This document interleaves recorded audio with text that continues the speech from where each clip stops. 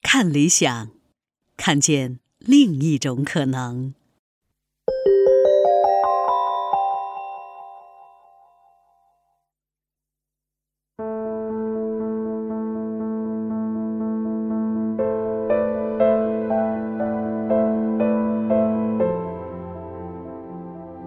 你好，欢迎收听从中国出发的全球史第3季。之前我们提到说日本茶道和宋代点茶有很深的渊源，可是为什么一定是宋代的点茶而不是唐代的煎茶或者明清的泡茶呢？怎么回答呢？这跟文化传播的时代有关。关于文化传播，日语里面有2个词儿，一个叫受容，就是接受的受，容纳的容，一个叫变容。受容就是接受外来文化，变容呢就是对外来文化加以改造和变化。其中受容的时代性很重要，在唐代接受的文化，那就给日本带来浓郁的唐朝风格，而在宋朝传来的文化呢，则给日本带来清新的宋代色彩。大家都知道，日本与中国的交流很早很早，虽然中国文献有关中日往来的正式记载要到西晋人陈寿写的《三国志》才有，但是实际上的交往很早就开始了。中国的稻作栽培技术就是在公元前4世纪就传入日本的。所以当饮茶在唐代流行起来之后，向东传入日本自然也是顺理成章的事。而且那个时候日本为了学习中国文化，还频繁地派出遣唐使，想把大唐文化完整地复制回去。制度啊、技术啊、艺术啊、风俗啊，什么都学。当时流行的佛教那就更重要，而与佛教息息相关的茶自然也受到遣唐僧人的格外关注。在日本的史书《日本后记》当中，就郑重地记载了永忠和尚为嵯峨天王煎茶的事儿。这个永忠和尚在唐朝中期长安的西明寺生活了将近30年，非常了解唐代的中国文化。西明寺呢，又是研习佛法的名寺，藏了很多佛教经典。特别有意思的是，现在还出土了唐代煎茶必备的食茶碾。这些似乎在告诉我们，那个时候喝茶也和修习佛法一样，是寺中的日常生活。而且当时的西明寺还有些与众不同，它有点像官方指定的外宾招待所，凡是到长安留学的外国僧人都要先在那儿停留一段时间，然后再去其他寺院学习。也就是说呢，所有在西明寺停留过的僧侣恐怕都曾经在那儿饮过茶，当然也深知饮茶的方法。永忠和尚在西明寺那么多年，大概他也精通唐代的煎茶方法，只是呢，他为天皇煎茶的事儿发生在815年，从时间上看已经是在他回到日本的10年之后了。那个时候饮茶在日本并没有像在中国这么普及，顶多也就是在贵族和僧侣中流行。永忠的煎茶能坚持10年，并且最终在天皇面前展示，抛开饮茶习惯与佛教信仰密不可分的联系不说，只从永忠的坚持和天皇的重视，也许就能看出茶在当时的日本社会那是既神圣又神秘的。这位嵯峨天王是个实实在在的中国文化发烧友，在他周围聚集着一批热衷于中国文化的贵族，他们像中国文人那样，把写诗、习字、喝茶作为日常生活的重要内容。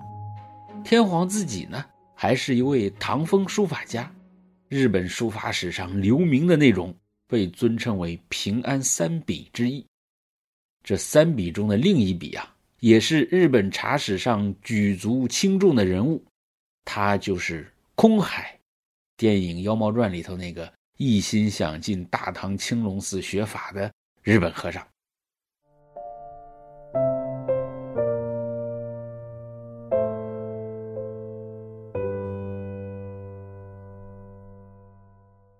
公元804年7月，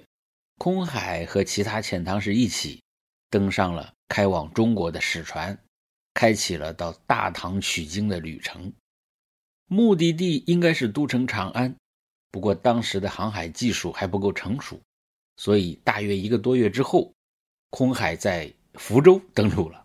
又几经辗转，最后终于抵达长安。一开始空海也住在西明寺，而且就住在永中之前住过的禅院。后来经过西明寺僧侣的介绍，去了青龙寺，跟随慧果学习密宗。空海在长安生活了2年之后呢，他带着大量的佛经典籍和唐朝的文物回到日本，成为日本佛教的一代宗师。空海后来也得到嵯峨天皇的赏识，经常出入宫廷，与天皇讲经论法，喝茶聊天。天皇还为空海写过诗，叫做《与海公饮茶送归山》，一看标题就是茶诗。虽然没有专门为茶著书立说，但是长安2年的留学生活早已让佛教茶礼和世俗茶道成了习惯。茶频繁地出现在空海的社交生活中，在弘扬佛法的同时，他也有意无意地传播着大唐的饮茶文化。从宫廷到佛寺，日本的大唐热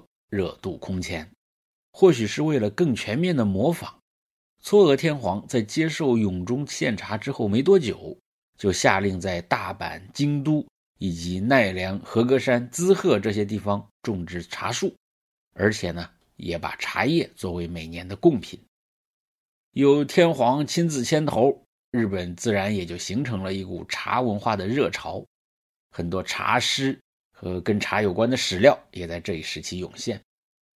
这些史料当中记载的春茶采摘、对茶饼的烤制干燥，以及如何投放盐呢，甚至贵族的茶会，都和唐代一模一样，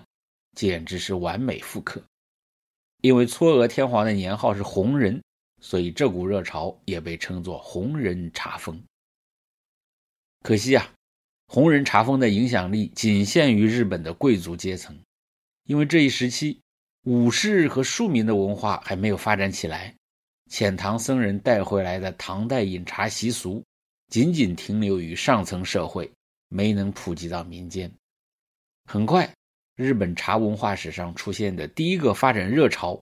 便随同遣唐使的中断和大唐王朝的终结而退去。这一沉寂就是将近300年。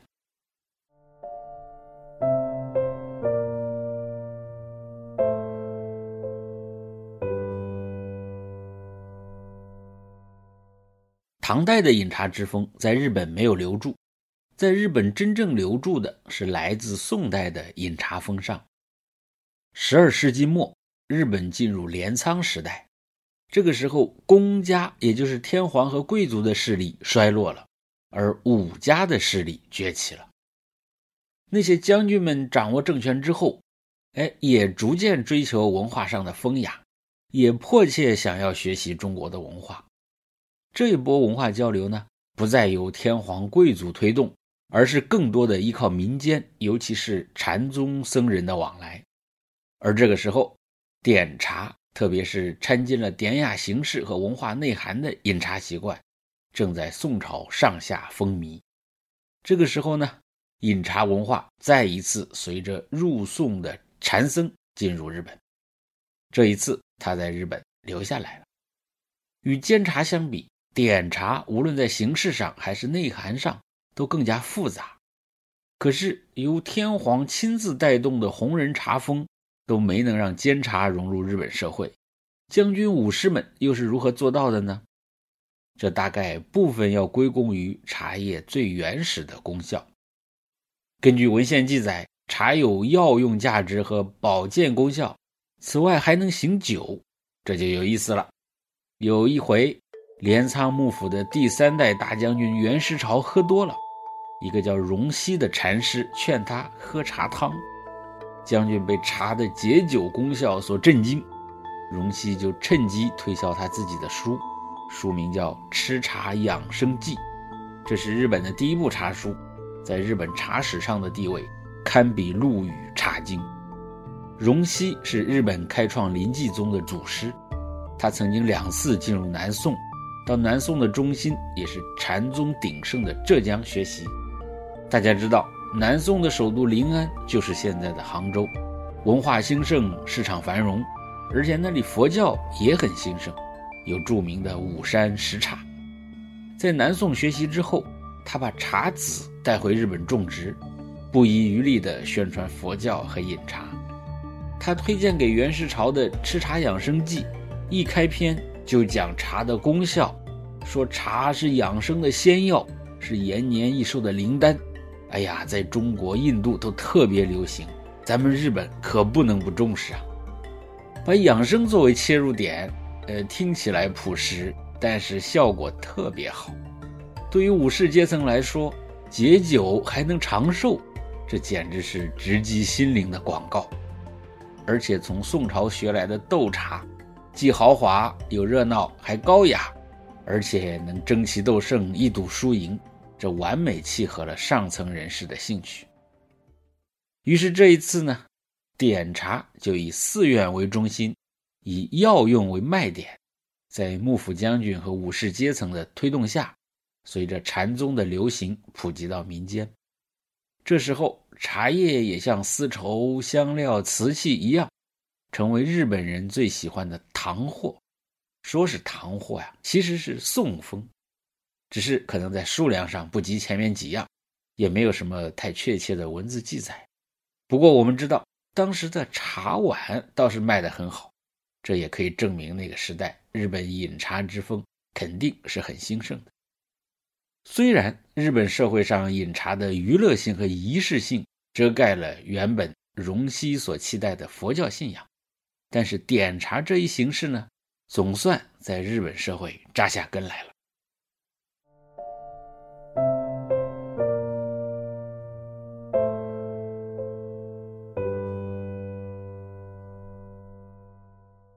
饮茶既作为一种生活内容，又作为一种娱乐形式，在日本一直持续到15世纪后半叶。这个时候呢，日本进入了战争不断的战国年代，频繁的战乱让武士们提心吊胆，时时刻刻都在面对死亡。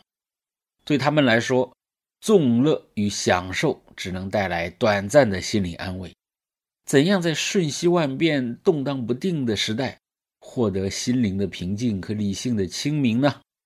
这种叫做平常心的境界，自然无法从纵乐和享受中获得。于是，提倡平常心和吃茶去的禅宗精神又被人们重新重视起来。饮茶本来就象征着平淡和朴素的生活，所以饮茶也是素业。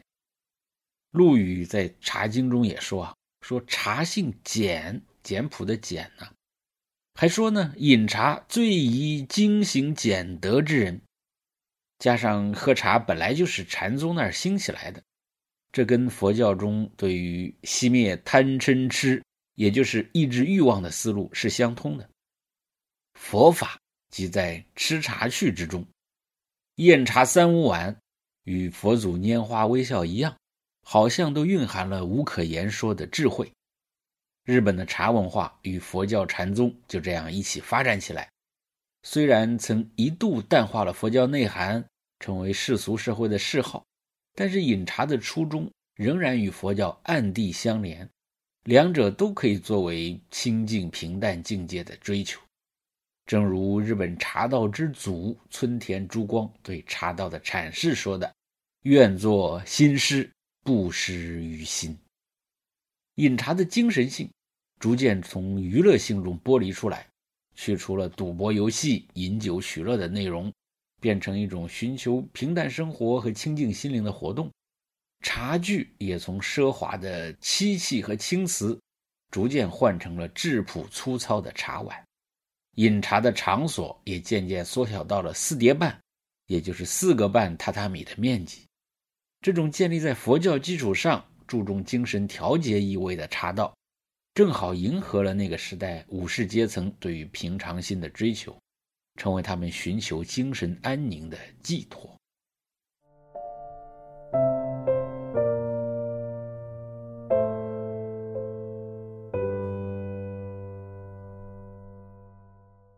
谁能想到极尽奢靡的宋代点茶到了日本，竟然被喜好奢华的武士在禅宗信仰的助推下转化成了清净朴素的茶道呢？到了16世纪，日本战国时代的政治家丰臣秀吉甚至将茶道当成兵法来用。他宠信的千利休就是日本茶道的集大成者。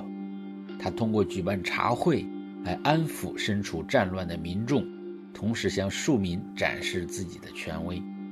他还把茶道打造成政治活动，通过举办盛大的茶会来笼络人心，专门定做茶道具，在茶会上亲自点茶侍奉天皇。据说他举办的最大的茶道活动北野大茶汤有800个茶席，规模盛大空前。丰臣秀吉与千利休的合作呢，可以说非常成功。秀吉获得了地位和名望，千利休的茶道境界也在不断提升。可惜他们之间的理念却逐渐对立。千利休是出身于商人家庭，年轻的时候醉心于茶道，师从武野绍欧。绍欧也算是日本茶道的创始人之一了。他继村田珠光之后，进一步发展了茶道。利休呢，是在18、19岁的时候开始跟随绍欧学习茶道，后来成名，在58岁的时候成为织田信长的茶师，这是1579年。3年以后，织田信长死了，千利休又成为丰臣秀吉的茶师，然后开始作为天下第一的茶汤宗匠活跃在社会上。千利休一方面帮助秀吉把茶道转化为文化权利，一方面他也在提升有审美境界的茶道。比如他开始用特别狭小朴素的草庵茶室推广返璞归真的乐茶碗，确立了以和敬清寂为宗旨的茶道思想。可是偏偏迷信武力的丰臣秀吉喜欢的是那种北野大茶汤式的盛大和铺张，于是两人逐渐产生嫌隙。后来千利休为了父亲的法事，在大德寺捐建了山门，还在山门上安置了自己的立像，当然可能还有其他一些缘故。最终在1591年，千利休被丰臣秀吉逼迫切腹自杀。临死前他留下一首寄语，说：人生70，力火稀多，无这宝剑，祖佛共杀。用的就是临济录里的典故啊，逢佛杀佛，逢祖杀祖，也就是自由自在，没有任何牵绊的禅宗境界。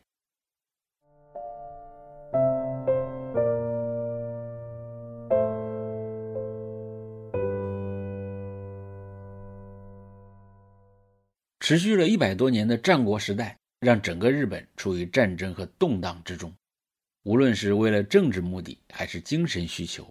生活在乱世的各阶层民众也都与武士们一样，需要借助茶道获得心灵安慰。也许这就是茶道在战国时代得以形成的原因。